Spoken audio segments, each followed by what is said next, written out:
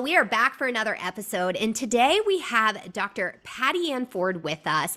Dr. Patty Ann, I'm so excited to be able to welcome. We're going to dive into picky eating. So, have you ever had concerns about your autistic child's eating habits and wondered, how do I seek support? And is this something that rises to a level where I do need to seek some sort of medical intervention? And so that's exactly what we're going to be talking about today. Dr. Patty Ann is a registered dietitian, and she is going to share all her expertise with us. She also has a PhD, so we'll hear a little bit from her all about her background and how she works with families.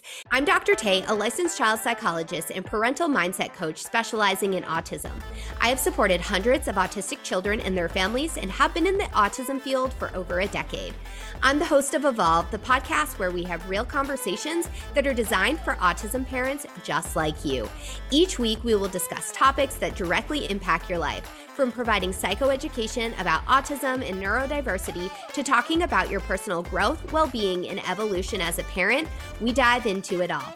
Just keep in mind, nothing shared on this podcast is clinical advice, and you should consult with a medical or mental health provider if you need support. Now, let's get to talking to Dr. Patty Ann Ford. Welcome, Patty. So excited to have you here today. Yes, thank you so much. I'm excited as well. I love listening to Dr. Tay's podcast, and I love being her friend and colleague, so I'm excited to be here. I am. I'm really excited for this collaborative conversation today. So tell us a little bit about you and your background. I know I gave a brief introduction, but give us the lay of the land here. Sure. So I have been a registered dietitian for about 2 decades, and I have both clinical, academic, public health, and now private practice experience working with all different types of people in their medical goals with nutrition therapy. I finished my PhD in preventive care, and I focused on food and mood and how food makes you feel. And I fell in love with the eating disorder community and just really dived into that community with how people eat. And I have both clinical at a high level experience treating eating disorders with the treatment team. I live in Southern California, so where I practiced was Loma Linda University for about a decade.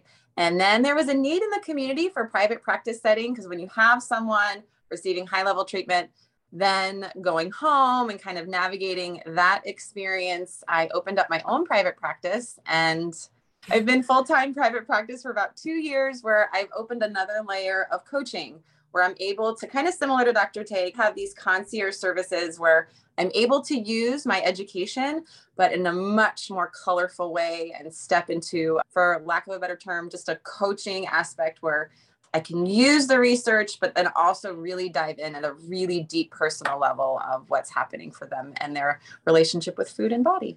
Awesome. Yeah. And I want to point out, it's pretty unique, your training, having this eating disorders training.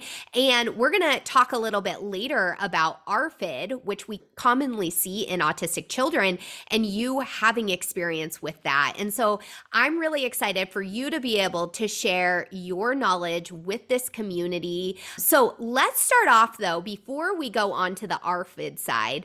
Let's talk about picky eating. It sounds weird, but let's actually define what picky eating is as a starting point. Picky eating is very loosely used as someone that has a small selection of food. The reason being texture or taste or exposure or comfortability, whatever it be. And one of my favorite kind of paradigm shifts is a lot of times people will label or identify someone as a picky eater, where if you kind of take a step back and say, you know what, they're experiencing pickiness around eating, because if you label them as a picky eater, that becomes their identity. And then they're limited in kind of their exploration with food, because they think, oh, well, I'm just a picky eater, so I'm not going to try that.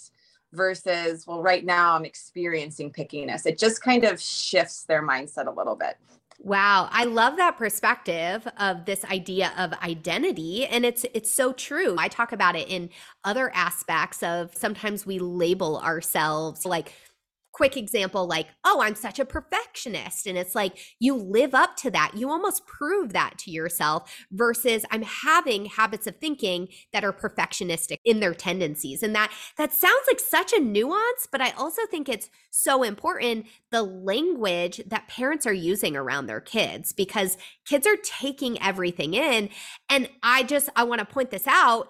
It's important regardless of your child's verbal ability. The language you're using is incredibly important, and they are still hearing that and they are owning that as their identity. So right away, starting off with a bang. It's similar to therapy settings where people love identification and sometimes over identification. It's similar to your relationship with food and body where I'm a vegetarian or I'm a this or I'm that. And so especially with picky eating, and if you're wanting to make some changes, shifting the language to it's their current experience right now. It doesn't have to be their identity. Yeah, absolutely. And I also think on the parenting side of things too, if you're assuming your child is a picky eater, then are you exposing them to the foods? And we know that exposure is really a key piece. So I'd love to go there, but I do also want to say, and I want parents to hear this, we're not saying that your problems are going to be solved today by simply shifting your language. There are some kids that are truly, truly picky eaters, but we want to help cue you into different elements. So talk about, some of the parental mindset around picky eating that you've seen working in this field. A lot of times with picky eating or experiencing pickiness, there's so much anxiety, frustration, rigidity, because kiddos usually are not doing their own food attainment. They're not meal prepping. So it lays upon the family, whatever the family unit is. And so that your one child will have meat, the other child will not. The one child likes spicy, the other child will not. So typically as a parent, it's easy to just say, well, I know they're going to only eat white rice and edamame. So I'll just make that for them. And then I'll be kind of a short order chef. And that just keeps the peace. So I get it. I'm a mama myself. I have a very picky eater experiencing pickiness. And so it can be really hard to try to challenge, I'm going to use that word, the status quo when it's just easy and the routine is easy. But then it can be frustrating when you're in social settings and you don't have white rice or you don't have this, and then you can lose the homeostasis, if you will. Yeah, I think it can be so hard. So what would you say though? I definitely agree that some of it is just like status quo. It's easy. You have a rhythm, which then isn't changing your child's behaviors because we know we have to change the environment and things in the environment and the cueing in order to get a different outcome with your child's behavior. What would you say though to the opposite side where it's like this parent is so desperate to be able to get their autistic child to be able to eat more and they are totally on board, ready to change, ready to do anything that you would say? Right.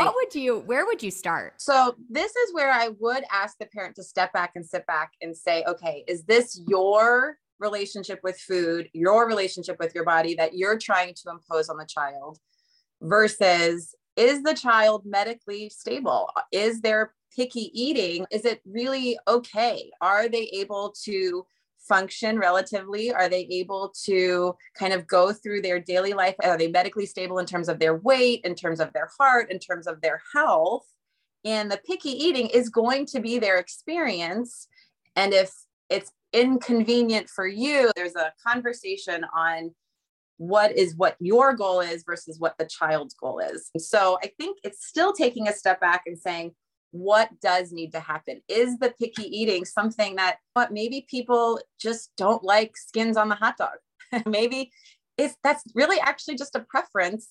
It's not picky eating and it doesn't need an intervention.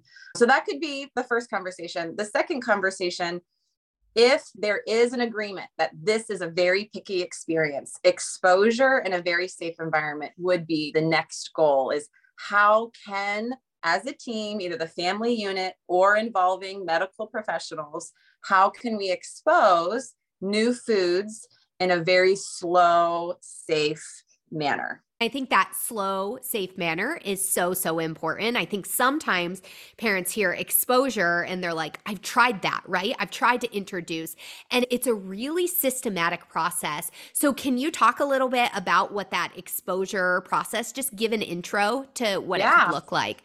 So a lot of times, if it's a new food, the new food is scary, unsafe. I don't want to experience it. And then the brain goes to, oh my gosh, this is so new. I don't want it out of my routine. Whoop, I'm going to kind of totally close off. When you're in that state, nothing is going to sound good. There's no enjoyment of food. Why would I want to try that? Gross. And you literally can't force anyone to eat. So the first step is going to be just to have a conversation about it. What would be some new foods that you're willing to try? What would be something that we could just put on these are the foods that are safe. These are foods that are unsafe. And then what's in the middle? What would be some foods that we could just have a conversation? I'm not making you eat them anytime soon, but what would be something that you're even willing to think about? And just planting the seed in the part of the brain that could just say, okay, maybe that's not completely off the unsafe, but maybe willing to try. And there's no date, there's no making them do that, but okay, I'm willing to try green grapes. I'm willing to try eventually green apples. And that's it. Say, okay, great. We made a list. And then just brainstorming a list. Yeah, I love that. And then in the application, then they identify these foods. What's that next step? The next step would be, all right, I would want to know what's the environment like and how are you going to try it? So is the environment, are they sitting at a table? Is it safe?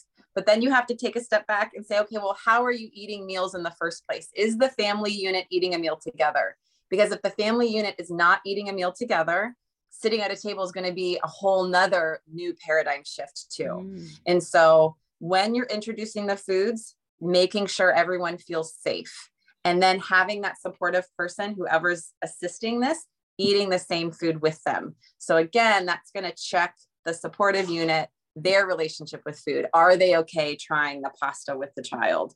Keeping their relationship with food separate and just really modeling that this food is safe and this is a safe thing to try together.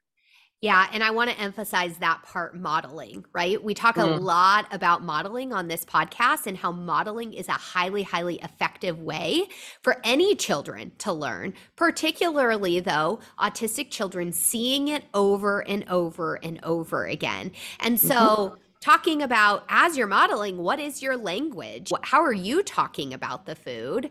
And then I also think from an exposure standpoint, because exposure also can be worked on things like with anxiety specifically, although we could argue that some of this has this anxiety component, and maybe we can go there in a second. But also then, I think a lot of times parents go right to, well, you need to eat the food. You have to actually like put it in your mouth and try it. And there's resistance to that. And so let's chat through. I know you and I have had this conversation on the side before about exposure in a different way of being able to support different senses. So there's something called the cephalic phase of digestion. So the cephalic phase of digestion, you actually smell the food, picture the food, touch the food, taste it, not actually chewing and swallowing. And that can actually have, it's used a lot of in mindfulness therapy or intuitive eating. But for someone that's just has a lot of resistance against trying something, even just, but I've done boiled eggs before, where boiled eggs are really easy to make and to travel with. They're a great protein source, but the texture and everything is a little challenging. So this family, we just looked at the egg. We looked at the egg, we cut it open, we touched it with our hands, we smelled it, we described it in color. We were like pretending if you could describe this egg in all of your senses, let's do that. And it took 10, 15 minutes. And then we put the egg away. And it was like, that's it. We're not trying it again. So then we exposed again. And then maybe the family unit and maybe the medical professional tasted the egg in front of them. And we gave them the option. Would you like to try? No. Okay, not trying yet. Then we come back next session. We do the same thing. Modeling, exposing the egg is safe, all this stuff. Would you like to try? Everybody else tried and no one was looking. And then the child tried in a very safe, like, okay, I can do it. They can do it. They felt safe enough. We've talked about it. It's planted in their brain. And what can happen is a lot of times with ARFID, which we'll talk about, there can be a fear of the gag reflex where they're afraid of that gag reflex, which can be very fearful because you feel like you're out of control, but it's also letting them know that that actually is an okay response and typically nothing will happen. And there can be different responses to that too, but just exposing them to how the body can react to some things that you don't like. Absolutely. So we talked a lot about kind of making the assumption in our conversation that this is a verbal child where you're able to go back and forth, you're able to work collaboratively, you're able to brainstorm. I also want to emphasize though that you can do this even if your child is non-speaking. Maybe you have a toddler or you do have an older child who's non-speaking. I mean, absolutely can use an AAC device as part of this collaboration and making the list. But if not, even doing things like you modeling it or having them just touch it or put it to their nose, things like that, like you still can do these processes regardless. I don't want you to take from this episode like this only works if your child is able to collaborate with you. And that could be even maybe before dinner, trying one new food on the list and just modeling and doing the senses without verbal cues, doing the touching and the feeling and the smelling. We'd even listened, does the egg make any noise? And it typically doesn't, but you can do different things. I think of like a child's museum where there's so many different things that you can do without talking. And you can make that with the food where it doesn't have to be, the expectation is they're going to enjoy this fantastic dish that you made out of a crock pot with all these different sensations and colors. Probably not. It might just be one apple and it's green instead of red and they're afraid of green and you don't know why. And it's like, let's just back up and let's just have an experience with this apple that's really simple.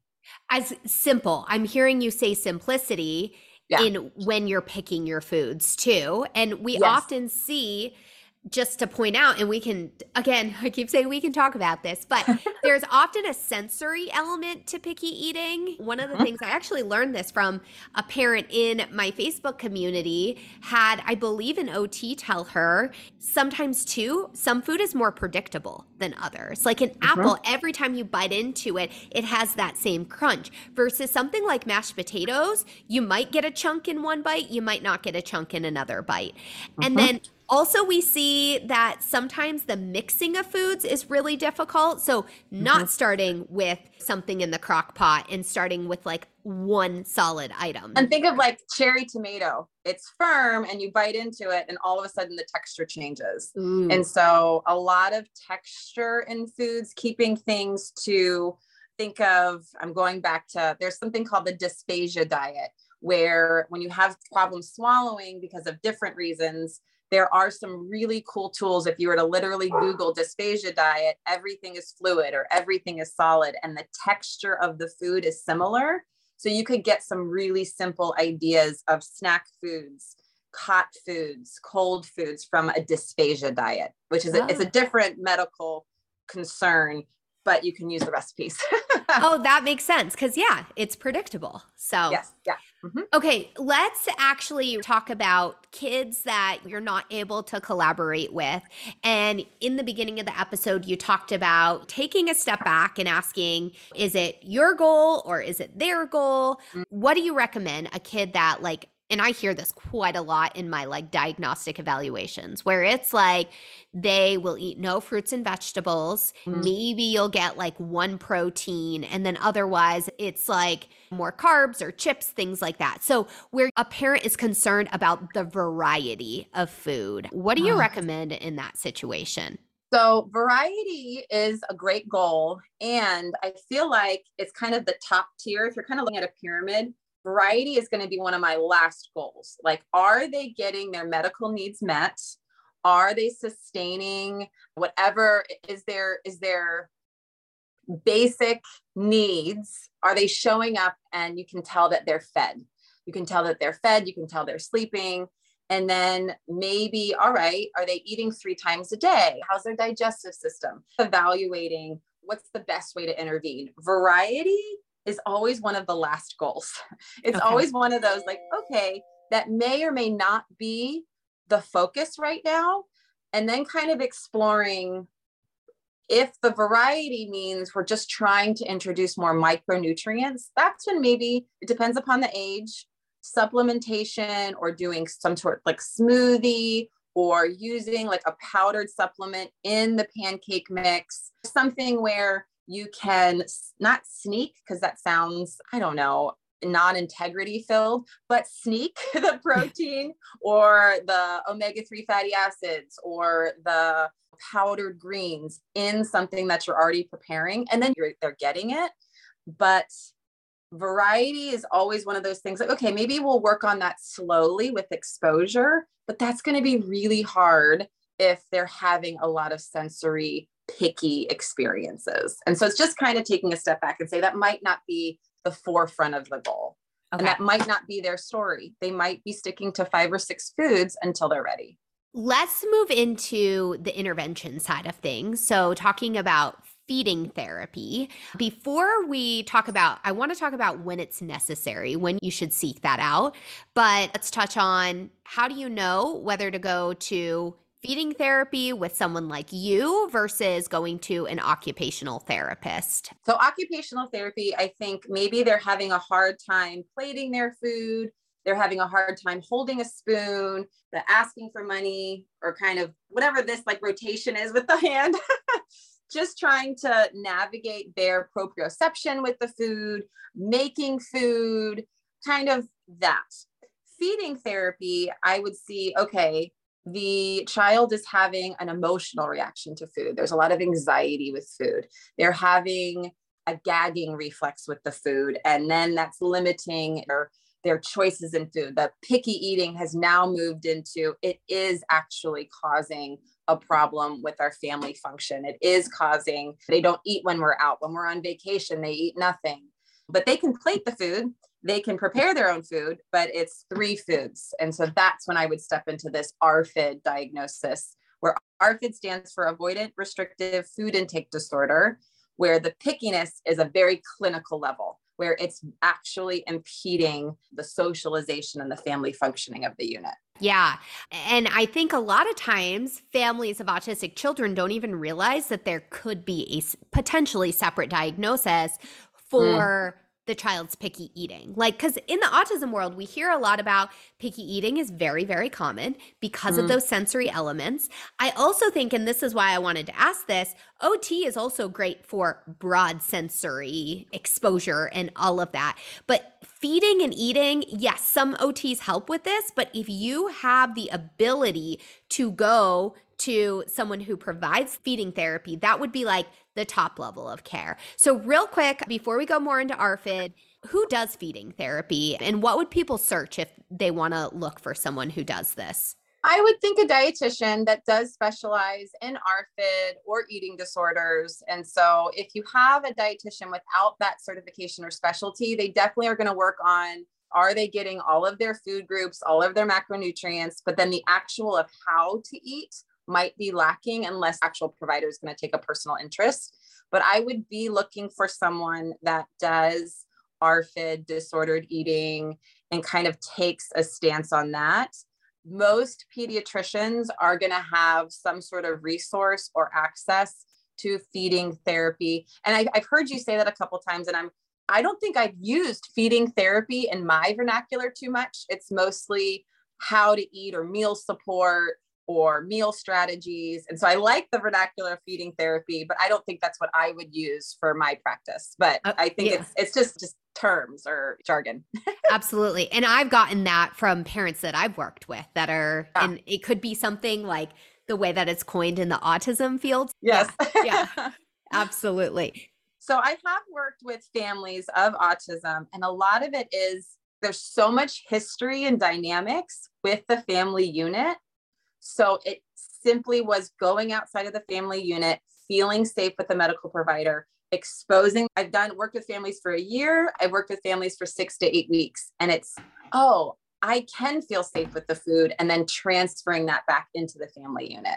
Okay. Yeah, that makes sense. And I think that's helpful to think about, that this is a whole family approach. It's not going to be your child just showing up and they're going to teach them how to eat, right? It's a Yeah. willingness of the whole family, to get on board, where even some of your other children might have to change some of their behaviors. For example, if you guys don't regularly sit down as a family to eat and you're kind of, what is it called? Like you feel like you're a line cook where it's like this Yes. orders up, this orders up. It might be a whole family shift where you do start sitting down, because then Yeah. your autistic child is seeing everyone else eat. That's modeling right there. Yes. And I will say it is so hard in this time of our lives to have everyone sit down at a table because there's so much stimulation going on. And sometimes having the child watch their device or the screen outside of the table without the family unit actually is what is helping the family unit to function.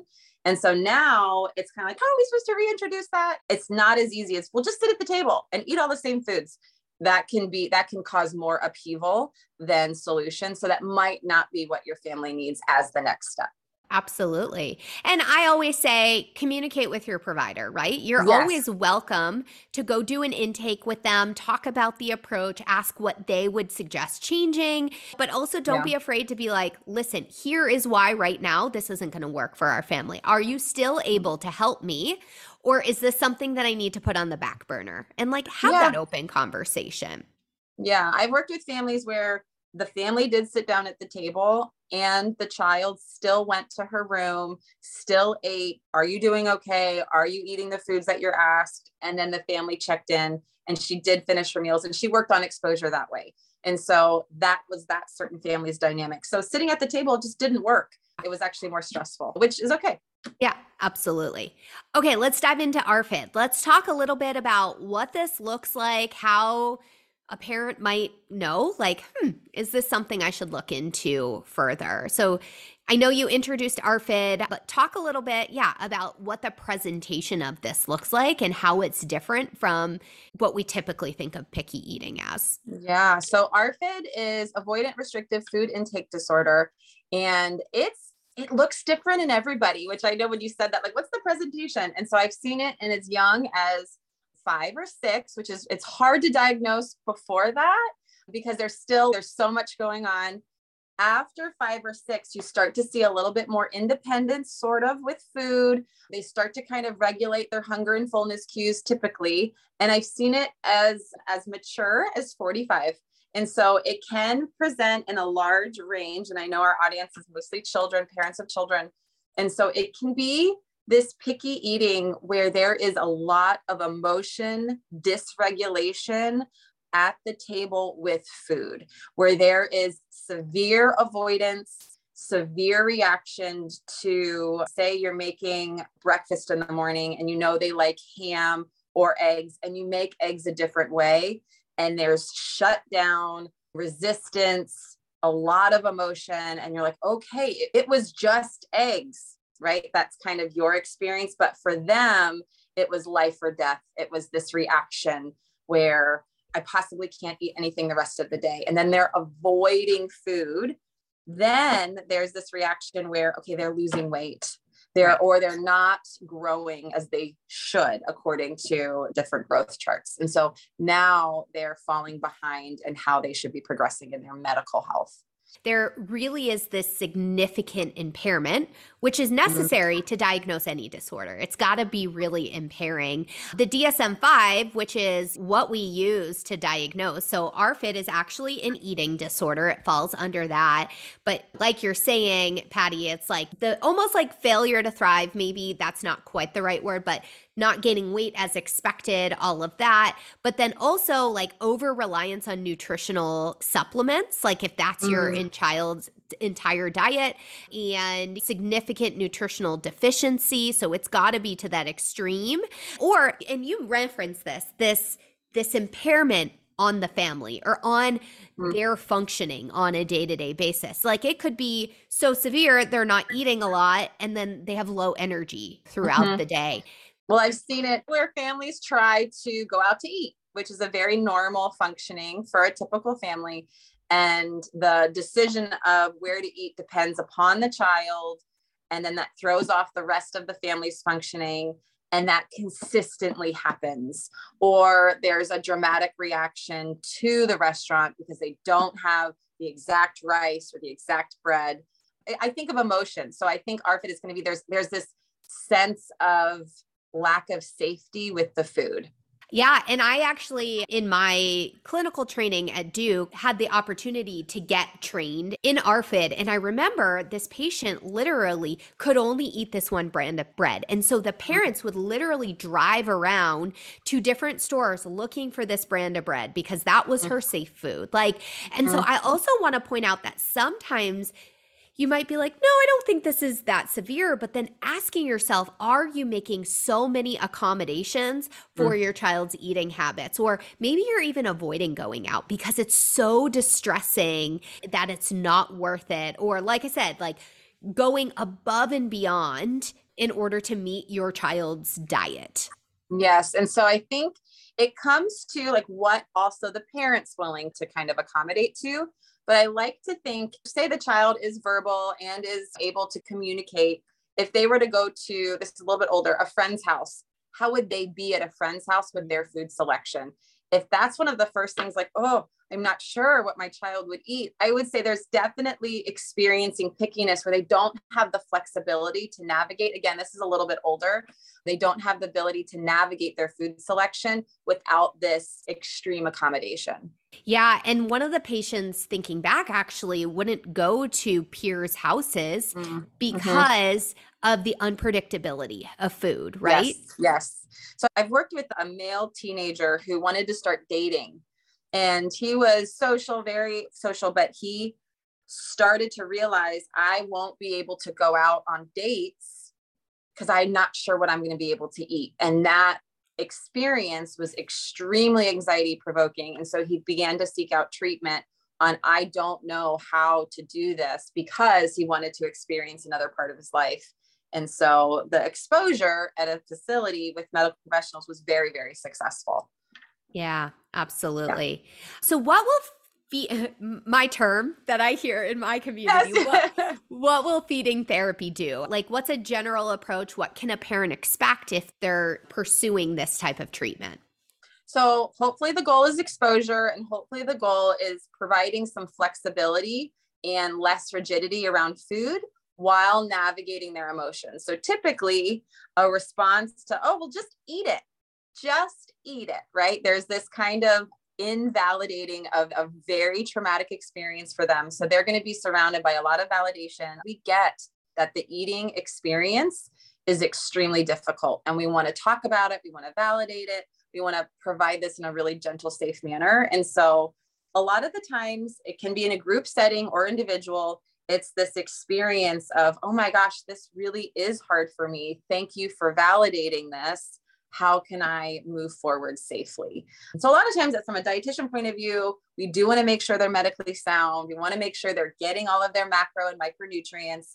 And typically, if they're walking and talking and emoting, they are.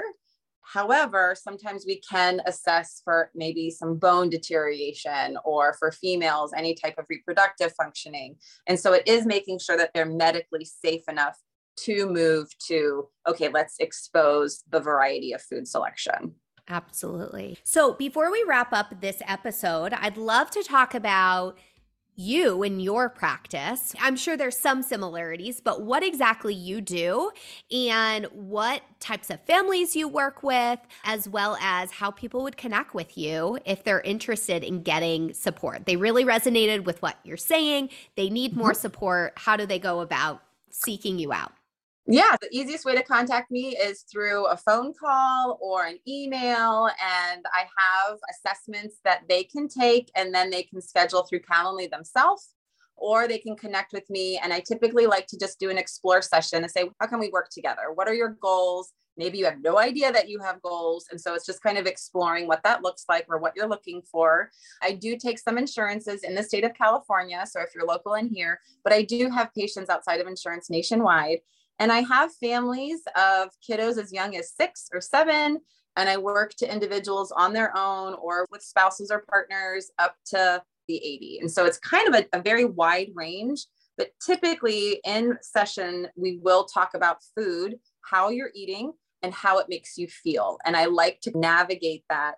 Depending upon where you are with that, there can be a really sensitive area of food because it relates to how you were raised, your culture that you were exposed to, how you sense your body. And so there can be some really sensitive terrains that we can navigate, or it can be very transactional where we're just kind of looking at meal plans and we're navigating how that works for you. And we go to the grocery store, or we navigate, well, I didn't know that protein powder could go in that type of recipe. So there's lots of different areas to go. My favorite is working with people who are chronic dieters, who really just want to redefine their relationship with food. And that could be a mama of someone who is trying to navigate a really, really hard diagnosis of autism. And all of a sudden their relationship with food is being exposed and it's hitting all the nails in their head. And so they feel like, okay, feels very chaotic for me. I'm going to make sure that my diet is perfect or my body is perfect. And then that modeling is then put on the child and it becomes super messy. So yeah, I love that you said that piece at the end because I was actually going to bring that up. We've been so focused. This episode has been on talking about your autistic child, that you actually doing some self-exploration as well. And one of the things I do talk with parents about is like, I don't have the best relationship with food. So what am I modeling to my family? And this podcast, we really focused on the child today, but is all about supporting your whole family. And so I was going to say, Patty, that you would be the perfect person that if someone is looking, a parent is looking to redefine their relationship with food. And I love that example you said of like, okay, you get this autism diagnosis, you're processing it. One area you might try to be having control in is your diet because it's predictable, right? You're able to control that. You're not able to control the unpredictabilities that often come with an autism diagnosis. So yeah, connect with Patty. I will link everything, her contact information, all of that in the show notes so you can reach out to her and have conversations about all of this. Yeah. And I think one last little piece, the maternal influence of the family is so powerful. Even if you're not using words, how you view your body, how you view food is modeled for everybody. And so it is something, whether it just be a session, even with Taylor or me, just to give space to look at, is so important from my perspective.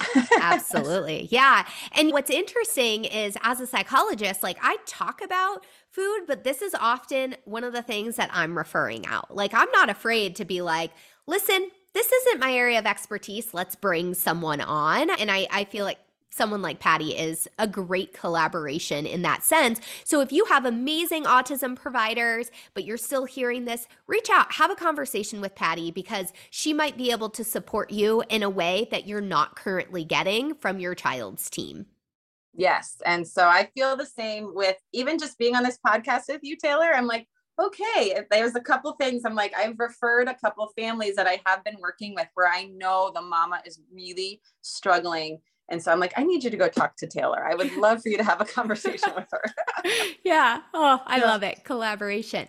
Well, before we wrap up, I just want to make sure, I know we've talked about so much in this episode, but anything else that as we were talking, you're like, I want to make sure to share this. I want to make sure parents hear this. I think just the theme that keeps coming up is your experience matters, your kiddo's experience matters. And it's not, oh, just a little thing we don't need to talk about. Anything that pops up, if you're listening to this, bring up to someone in your life that can hear you and support you because your experience with your food and your body does matter.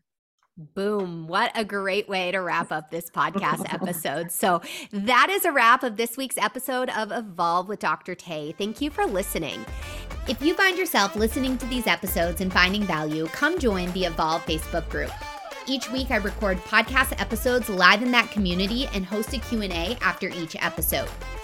You get access to engage with me, plus you can connect with other like-minded autism parents. It is a community designed for you to feel seen, heard, and supported as a parent of an autistic child and introduces you to my whole family approach. The group is linked in the show notes. I will be back next week with another real conversation about all things autism in your family life. Be sure to hit the plus or follow button in the podcast platform that you are listening to right now. This will notify you when the next episode is live. Catch you all later.